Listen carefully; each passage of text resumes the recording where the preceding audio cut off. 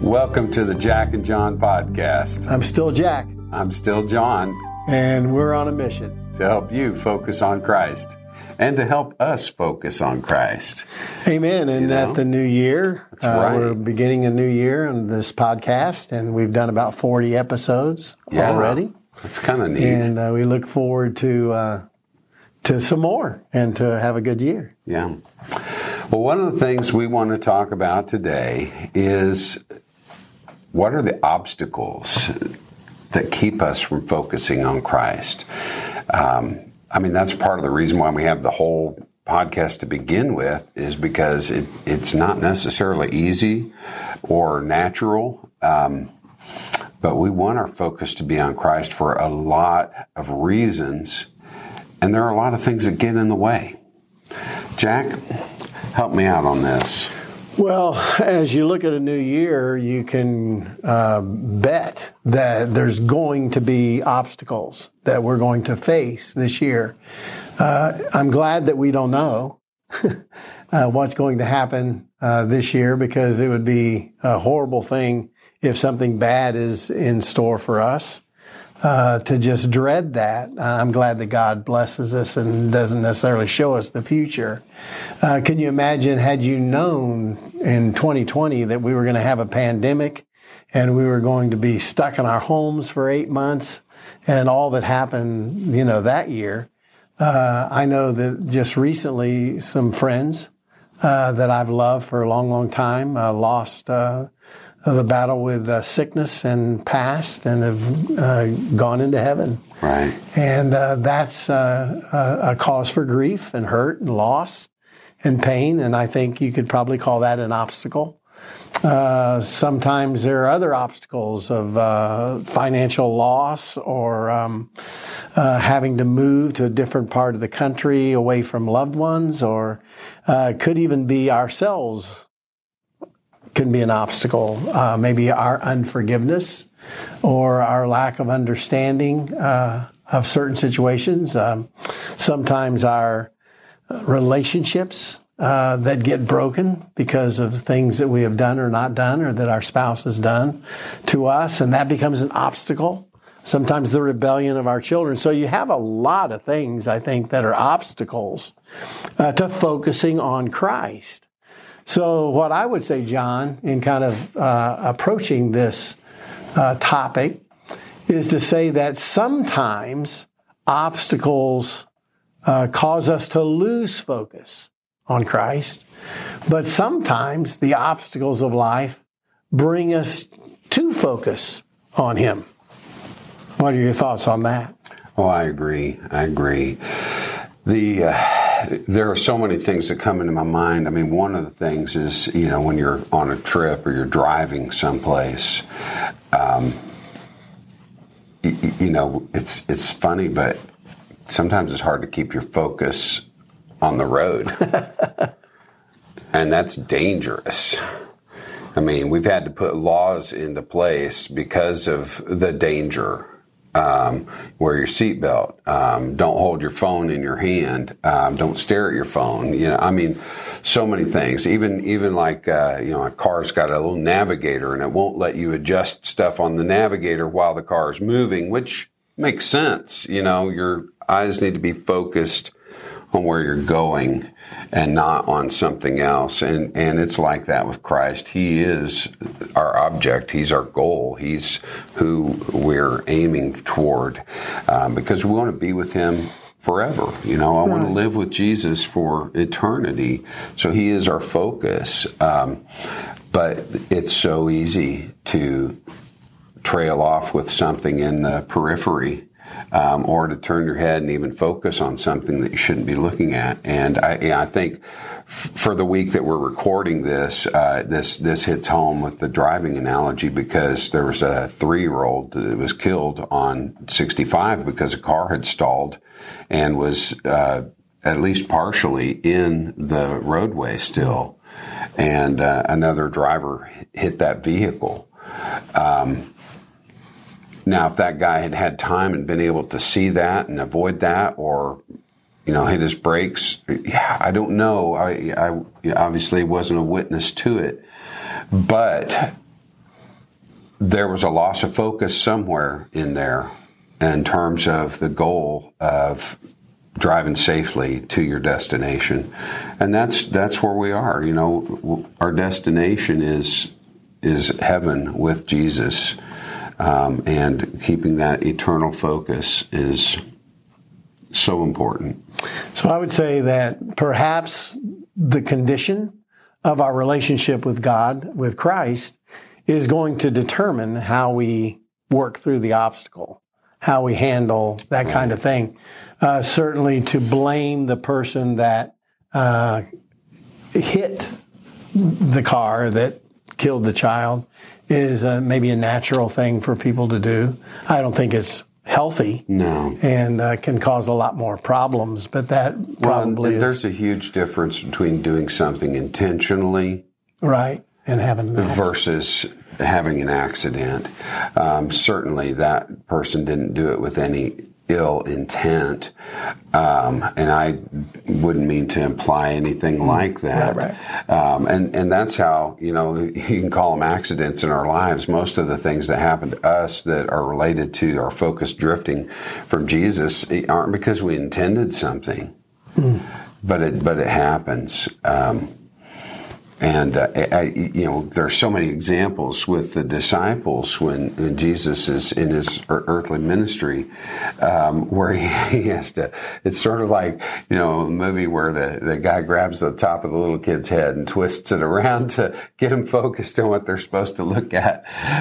He's doing that with the disciples all the time because you know, they're drifting to something over here, just like when they're arguing about who's going to be the greatest in the kingdom of heaven. You know, I can picture God just putting his hand on their head and like turning them like, you're looking at the wrong thing. I think so many of us have a temporal view of life. In other words, not to look and see that there's an eternity, that life is more than just this world. And in order to be able to make sense, I think, of a lot of the obstacles that face us in this world, if we don't have someone to face them with us, if we don't have a close friend and a relationship with God, which is even better, the best, to have Him as our friend, then we can face the issues, the obstacles of life in a different manner. I think for me, the focus of my life, I've always strived to make Christ my focus. Not that I've always attained what I've tried to look up to or live up to, but it's certainly the thought in my mind and in my life for my children, for instance, and now for my grandchildren. What do you want for your kids? I never wanted happiness to be the main focus of my child's life. Sometimes people will say, well, I want my kids to be happy. Well, I don't necessarily want that for them. What I want for my children is that they not focus on the goods of the world, on the material things of this world. And when they've got enough stuff, then they're going to know purpose and they're going to be able to get through the obstacles. I want them to know Christ, to have Christ as their Lord and Savior. And then their focus on life next to having Him is others, other people. Are you touching other people in a positive way? Are you touching other people with the knowledge of Christ so that they might have that focus on Christ? So that when the struggles and the difficulties, the obstacles come, we can get through those because we have help. Right. We have someone with us. We have Christ with us. And they look different. Obstacles look totally different when you put it in that perspective, instead of looking at it from, oh boy, that happened to me. Why did the evil God do that? Or why did that happen? Or what have I done? Or I've just tried to be good and faithful. Why did this happen? And be very more selfish in your perspective of the obstacle. You were talking about people thinking, I just want my kids to be happy. And I remember years ago we had a youth pastor at our church, Todd Clark. He's kind of big time now, you know. He's flying in from California to preach in Chicago. And love you, Todd and Renee. But he said the same thing. He said, I hear parents say I just want my kids to be happy. He said, I don't hear any parents say, I just want my kids to be good, or I just want my kids to grow up to love Jesus, to know Jesus. He said, but what we should want for our children, what we should want for ourselves is to know Christ and to love Him. Mm-hmm. So, Jack, let me ask you this. I hope this isn't too personal, but what is your biggest obstacle to focusing on Jesus? I think it's always been the same thing. For me, I strive to have a daily quiet time, a time with God to study His Word and to pray. And for some reason, I struggle with that from time to time. Just making the time to get into the Word and making a time to talk to God, to have a dialogue with Christ, to pray. To me, that's what prayer is. Not only to speak to God, to talk to Him, but also to have a time where I'm listening to what He says. And He speaks through His Word, and He speaks through people, friends, preachers. Mm-hmm. Sometimes He speaks through a movie, sometimes a billboard. He can speak, in various ways where you see something, hear something, read something, and then it's like a point or an issue or a truth comes through those things. If I'm focusing on Him, if I'm bringing Him into my life, if I'm trying to feel His presence, to know that He's with me at all times. That's my most difficult thing, is to make sure that I am consciously aware of the fact that God is with me. God is in me. He's walking in that and through that obstacle with me, and just to keep that focus and keep praying and keep seeking Him on a daily basis. Simple thing, but I think it's a lot of people struggle just to keep that regular time of prayer. How about you? My biggest problem, my biggest obstacle to focusing on Christ is myself. I get in the way. And I think part of it is we live in a material world with material needs. Got to have a roof over my head. Got to have clothes to cover myself and to keep warm. Got to have food. And those things become real distractions because we can get so focused. I can get so focused on the temporality of life and the things. And, I'm in this, I think it's silly to call it middle age, because I'm not going to live to be 112. Okay, I'm 56 years old. So I'm in my mind, I'm like way past middle age. Okay. But I've got to get my mind thinking about, retirement and that kind of stuff. Those things are distracting to me, because I want to focus on Jesus. Well, how can I do that? And part of it is I've got to simplify. I've got to let go of those things. And my mind goes back to the rich young ruler. When Jesus was talking to him, and the guy says, what thing do I lack? And to me, what's really being said in that story is, you lack me. That's what Jesus is saying. You lack me. You think that your salvation comes from being good, from doing all the things, from following all the rules. The Ten Commandments, this guy's got a checklist, and he's done all of the righteous things. Okay. And then he says, what one thing do I lack? And Jesus says, sell all that you have, give it to the poor, and come and follow me. And we so focus on that whole selling all your stuff and giving it to the poor. And I'm not saying that was a bad thing, but the real focus there is that Jesus says, come and follow me. He's asking this guy to understand that your life isn't your life.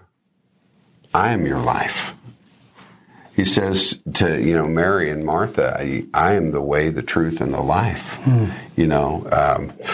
And what I need, and what I think we all need, is to understand that my life isn't my life.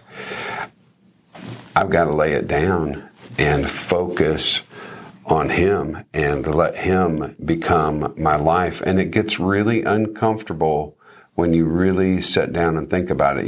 We've talked about this before when Jesus says to His disciples, and it's sort of like He's clearing the room in a sense, because He says, unless you eat my flesh and drink my blood, you have no part with me. What's He saying? You need to be completely consumed by me, and you need to consume me. Your life is wrapped up in me, and you have no life if you don't have me. Mm-hmm. That's really deep stuff. So if I was going to share with you who are listening today, how do you do this? I think I would put it in this context. I would say you just need to come with sincerity to God, which to me means you come not with the rituals, not by performing certain rituals, not by attaining some place of belief or focusing on yourself on that, but coming to Him with a sincere heart. And then I think we need to come with fidelity or with full assurance of faith, believing that when we seek God, we will find Him. And so if you seek Him with sincerity, you will find Him. And then what you have is you have humility. Because when you find God and when you see Him genuinely, it's going to humble you. You're going to see then that we are self-centered people, and we have to get our focus off of ourself. We are people who are, single-minded on our seeking for ourselves and what we need, rather than, Lord, here I am. What do you want of me? That humbling myself to God and saying, here I am, take me. And then He purifies me and cleanses me so that I can now live in His presence. He comes within us. So you've sought God, you've come humbly, you've come with sincerity, you've come with fidelity, with faith, and now He comes into you. You now live in His presence. And now we need to take the time, I think, to seek Him on a daily basis, to bring Him into the moments of our lives. And then when the obstacle comes, then you've got help. Then you've got Him to strengthen you and to enable you to see the eternal value in what you're facing, or to have the strength to walk through it and to grow through the obstacle, through the difficulty. And that's kind of the simple plan. To me, it's a simple plan. Not maybe easy to always do it, but draw me close to you, we used to sing. Draw me close to you. I need to be seeking the closeness of God in my life. How many of you are doing that? I think that's a danger, not to seek to come into the presence of God and bring Him into our lives to where we have a close personal relationship with Him. And then we can get through these obstacles that are going to face us this year. When we talk about obstacles that keep us from focusing on Christ, there's a real difference there between that and obstacles in life, because a lot of times for me, the things that we think of as obstacles in life turn my focus toward Christ. When I'm in a moment of loss or hurt or suffering or grief, my natural instinct is to turn to God. And we see this nationally and globally too. When there's a crisis, I remember when 9/11 happened, the churches were filled up, for weeks after that event. Why? Because the tragedy turned our focus to God. But where it's more difficult to focus on God is in our comfort, in our success. And what happened on 9/11, for instance, people were afraid. Right. It brought fear. It was like I can remember people coming to church. Church was full and talking with so many people. And what was going on was people were afraid. It was like, we're being attacked. Mm-hmm. And what are we going to do? And they feared for their lives. And that brought them to Christ. I think the antithesis of that is when things happen to us, that then some people's tendency is to blame God for that.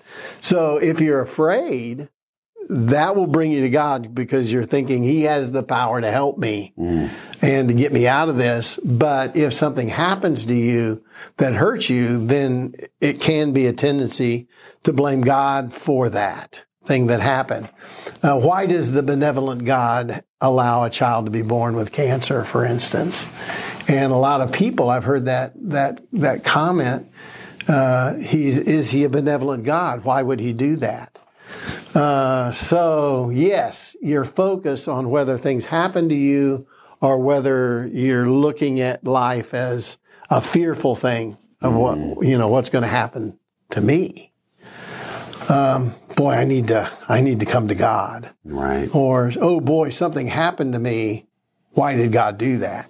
So you have to focus on Christ, get to know Him, and when you know Him, you will know Him as a God full of love and full of grace.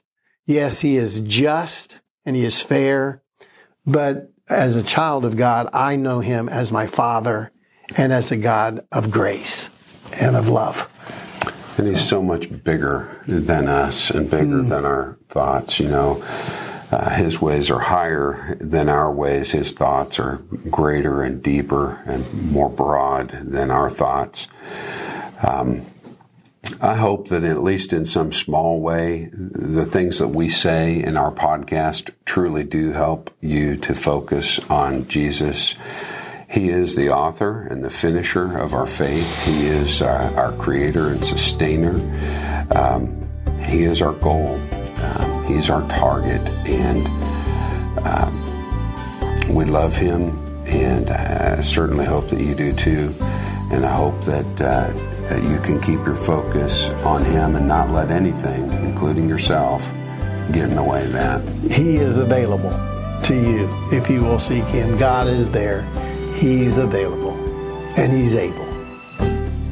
Thank you for joining us. Please reach out to us at connect@jackandjohnpodcast.com or give us a call. We'll list the number in the show notes. Happy New Year.